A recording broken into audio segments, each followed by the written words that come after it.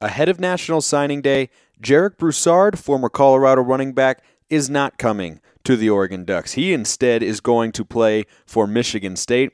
Where does Oregon go next, and what's the status of the running back room with regards to recruits? Plus, Oregon men's basketball thumps Oregon State. Why that is significant. Here we go.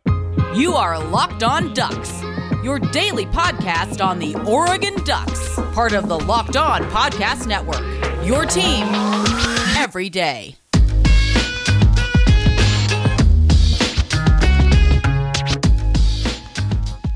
Yes, it is that time once again for Locked On Ducks. I'm your host, Spencer McLaughlin. It's a brand new week, the week of National Signing Day, and I thank you for making this your first listen every day. It's part of the Locked On Podcast Network, your number one source to stay up to date with the Oregon Ducks every single weekday. Remember, if you want to get a question answered here on the show, tweet with the hashtag AskLODPod or hit me up on Twitter at Smalls_55. And you can also go to @LockedOnDucks. DMs are wide open on both of those accounts. I take your questions anytime. You get them answered right here on the show for all of the world to hear. All of the world, of course, being all of the Duck fans who listen to this show. So, football got a little bit of a surprise, I think, if you had been following this closely. Jarek Broussard, the 2020 Pac-12 Offensive Player of the Year, formerly of the Colorado Buffaloes, transferred to Michigan State. And this was a guy who it really looked like he was going to come to the Ducks. And that was significant, of course, because we have lost our top two running backs for the from the 2021 season, looking ahead to 2022. And Trey Benson has entered the transfer portal, of course, so he is going elsewhere.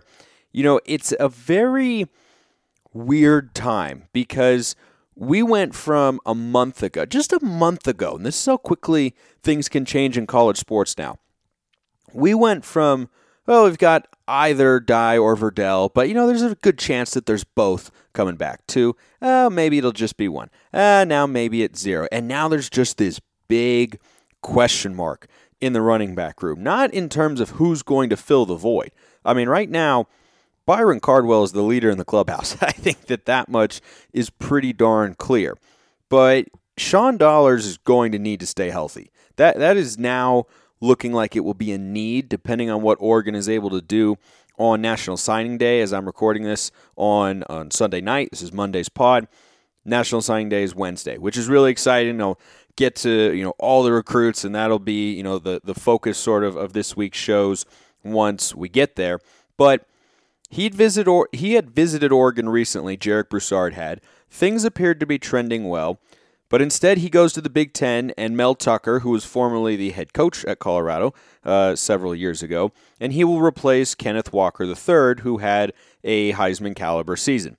And I wonder if this has to do with the offensive vision at all.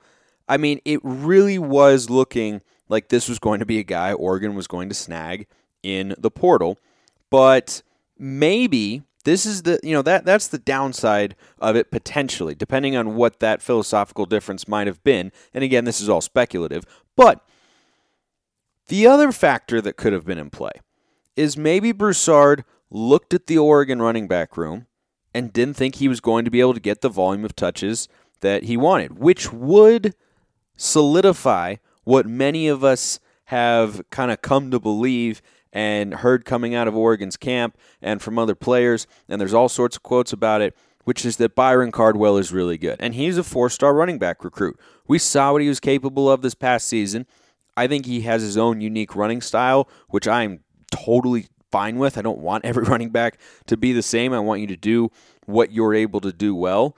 But it just kind of shakes things up a little bit because the big question mark with Byron Cardwell Jr.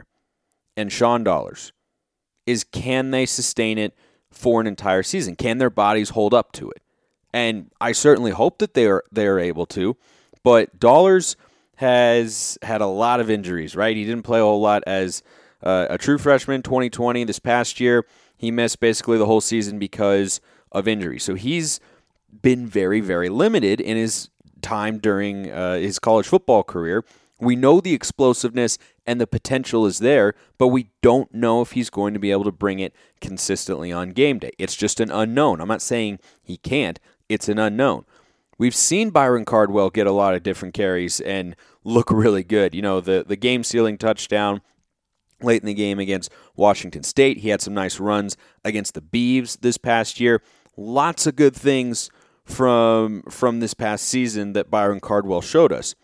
But doing it at the running back position over the course of 12 or 13, or this year Oregon played 14 games, that's different. And that is the unproven element of this running back room and why I thought Broussard would have been such a perfect fit. I mean, he's clearly looking for a place to go where he can get a high volume of carries, be involved in the offense, and, you know, produce, right? And just was looking for a new environment. And Oregon was looking for a guy who they could rely on to give the ball to. You know, say if Cardwell went down with an injury, which happens pretty often with running backs, as we saw this past season with C.J. Verdell, Broussard could have been that guy who you knew in the back of your mind as Duck fans, like, oh, it's okay. We have a guy who's experienced, knows how to run, knows how to produce in the conference, and, you know, has shown an ability to do that over the course of an entire season. As I said, 2020 Pac-12 Offensive Player of the Year. So that's a little bit of a surprise and a little bit of a disappointment as well, but it just creates an opportunity, you know, and I think that one prospect in particular who Duck fans should be looking at if you are not already is a guy by the name of Jordan James. He's a 4-star running back. He is currently committed and has been for a while to the University of Georgia. But there has been a lot of buzz. If you check out his recruiting profile on 24/7, if you just kind of poke around and whatnot with regards to the name Jordan James, he has the Ducks in his top 3, and there's some crystal ball predictions out there that he may very well be coming to Oregon, you know, with Dan Lanning coming over from Georgia. So that would be nice to bolster the running back room a little bit because it's looking more and more thin as time goes on, certainly more than we thought it would be, you know, just a month or two ago. But that's definitely a name to follow because there are a number of people who follow this sort of stuff and are in the know who believe we are going to be able to flip him. But there were a lot of people who thought Jarek Broussard was going to be able to come to Oregon as well. That was just kind of the vibe when you talk to people and read what is written and all that sort of stuff. So you never know. It's an unpredictable world. As always, I'll keep you updated here on the pod every single day. And Duck fans, if you're someone who buys gasoline, you have to know about Get Upside. My listeners are earning cash back for every gallon of gas every time they fill up. Just download the free Get Upside app in the App Store or Google Play right now. Use promo code SCORE for 25 cents per gallon or more on your first fill-up. Cash back. Don't pay full price at the pump anymore. Get cash back using Get Upside. Just download the free app. Use promo code SCORE for 25 cents per gallon or more on your first tank. Some people who drive a lot making up to $200 to $300 a year in cash back. There's no catch. The cash back gets added right to your account. You can cash out with PayPal, e-gift card, Amazon, other brands. Just download the free Get Upside app. Use promo code SCORE. Get 25 cents per gallon or more cash back on your first tank. That's code SCORE.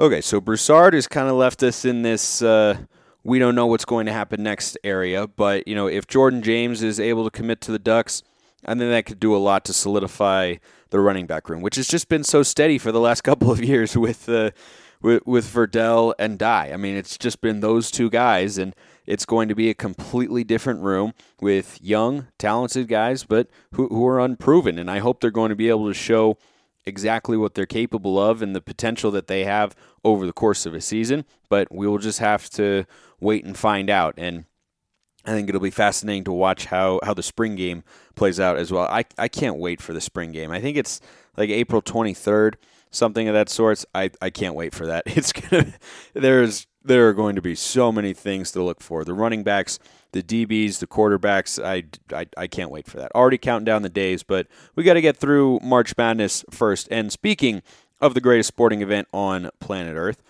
couple interesting notes that I'm going to get to for the rest of today's show. about the men's basketball game over the weekend. Also, the women curb stomped USC, which is great to see because you just got to keep the good times rolling. Start playing better and better basketball. Peak around March. You never know what can happen. Naira Sabali is playing phenomenal. I think she had 23 and 7 against the Trojans. Really, really good stuff. But on the men's side, before I get to the actual game, our new head football coach, Dan the Man Lanning, you could call him, he was at the Oregon game. And you see football coaches do this all the time. They show up at a basketball game after they get hired, talk to the fans, get them fired up, talk about the program or the program as I'm apparently seeing this is what we're calling it now here in Eugene, which, you know what, I roll with the tide, man. It's just wherever it goes, wherever it takes me, that's where we're rolling. So it's easy to not make too much of, Dan Lanning giving a speech that fires up the fans and talks about how, they want to be a championship caliber team and, thanking everyone for the warm welcome they've gotten since coming to Eugene. All of that is good stuff and pretty standard. But I think one thing you can note is in moments like these, and this goes back to Dan Lanning's press conference as well, and he certainly, won us over in a lot of ways with that press conference. It doesn't do everything, but it can do something for you as a fan to give you an idea of what this guy is like or how he will carry himself as the head coach, and that can often, lead to expectations for the on-the-field product for us as Duck fans. And Lanning, like I said, was pretty standard, right? He was excited. He had an energy and sort of just a youthful, vibrant aura about him, and it was awesome, and the fans were loving it. It was a good crowd at Matthew Knight Arena for the game against the Beavs, but Dan Lanning did something that was good, but not necessarily exemplary. And when I watch him speak, I think he's being very authentic. That's how he comes off to me. And I don't think everyone comes off that way. And I'll give you an example.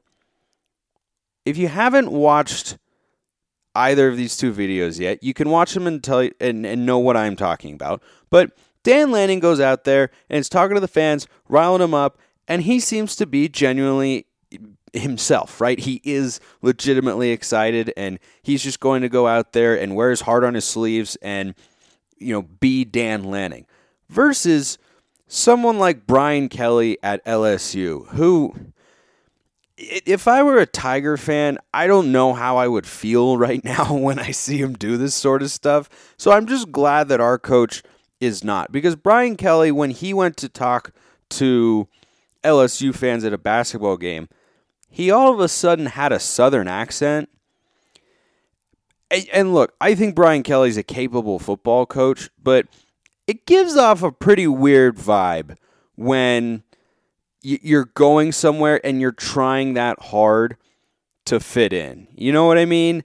I think Dan Lanning being more natural and comfortable in front of Oregon fans on campus, talking Duck fans at Matthew Knight Arena, I think that shapes up well for something I talked about on an episode last week, which is Dan Lanning does not have his roots in the Pacific Northwest, but that doesn't mean he couldn't stay here for a long time and win at a high level and grow to love Oregon. Because Dana Altman, our men's basketball coach, has done just that. Dana Altman is from the Midwest, but he has stayed put in Oregon, despite, I can guarantee you, though I don't know if you could find it publicly, there have been schools interested in Dana Altman over the years because he's a really, really good basketball coach. But that's what we want Dan Lanning to be, right? And there's no guarantee that that's going to happen, but that's certainly what we'd prefer as Duck fans is in 4 or 5 years to not have to go through another coaching change. It's not preferable. It's possible. We should be prepared for it should it take place.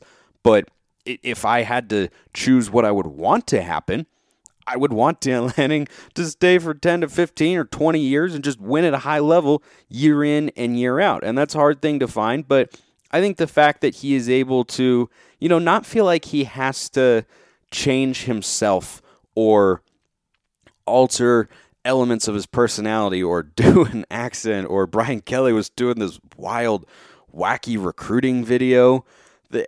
It's hard to explain. I mean, I don't know what they're going for there or who greenlit all of that stuff, but I think that it speaks to the potential he has to, fit in at the University of Oregon and grow to love the University of Oregon, that he's just getting after it and he's himself. And I think he comes off as very authentic, and I think that is a good thing for us as Duck fans.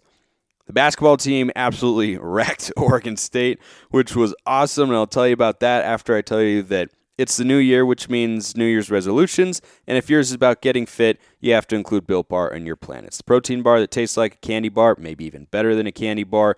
Makes it easy to stick to your New Year's resolution. They're covered in 100% real chocolate. Most of them have 130 calories, 4 grams of sugar, 4 net carbs, 17 grams of protein. Here's an idea for the new year. Go to all your secret treat stashes, get rid of all the junk food, and put Built Bars there instead so that you go and you grab something that is healthy and delicious. Salted caramel, mint brownie, peanut butter brownie, raspberry, cookies and cream. They've got a bunch of flavors, so go to Built.com to see what's new. Go to Built.com, use promo code LOCK15, get 15% off your order of Built Bars. That's promo code LOCKed15 for 15% off at Built.com.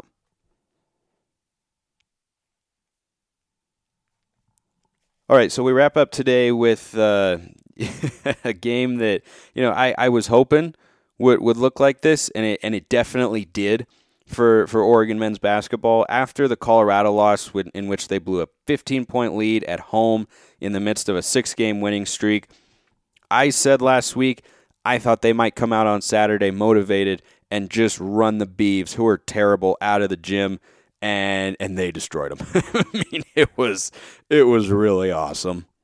The final score was 78-56, and honestly, it never even felt that close. Now, for the first 10 minutes, Oregon State did hang around, but then the game got rolling, and Oregon kind of found their rhythm, and they shot the ball well, 55% from the floor. And Eric Williams, at the end of the first half, hit a shot from three-quarters court, and that just kind of summed it up. And this was, a well-rounded game. Will Richardson played well. Jacob Young played well. He had 17 points. And N'Faly Dante and Frank Kepnang combined for 5 blocks and 12 rebounds inside, which is exactly what you want from those two. And I'll get to that. I'll do that right now, and then I'll wrap up with something else, with another thought I had. Will Richardson, in his post-game comments, he's getting asked questions and such, said that the big fellas who combined for 5 blocks are the X factor on this team. And I thought that was an interesting, that it's just something that players say, and he's getting asked a question, got to give an answer, all that sort of stuff. I think that the answer to that particular question, I don't know what the original prompt was for him to give that response, but are Kepnang and Dante the X factors for Oregon basketball? Yes and no. We need them to have an impact if Oregon is going to make a run in the NCAA tournament. That is 100% true. They have to be effective, but I agree with what Joey Mack said on Friday's show, the radio voice of Oregon men's basketball.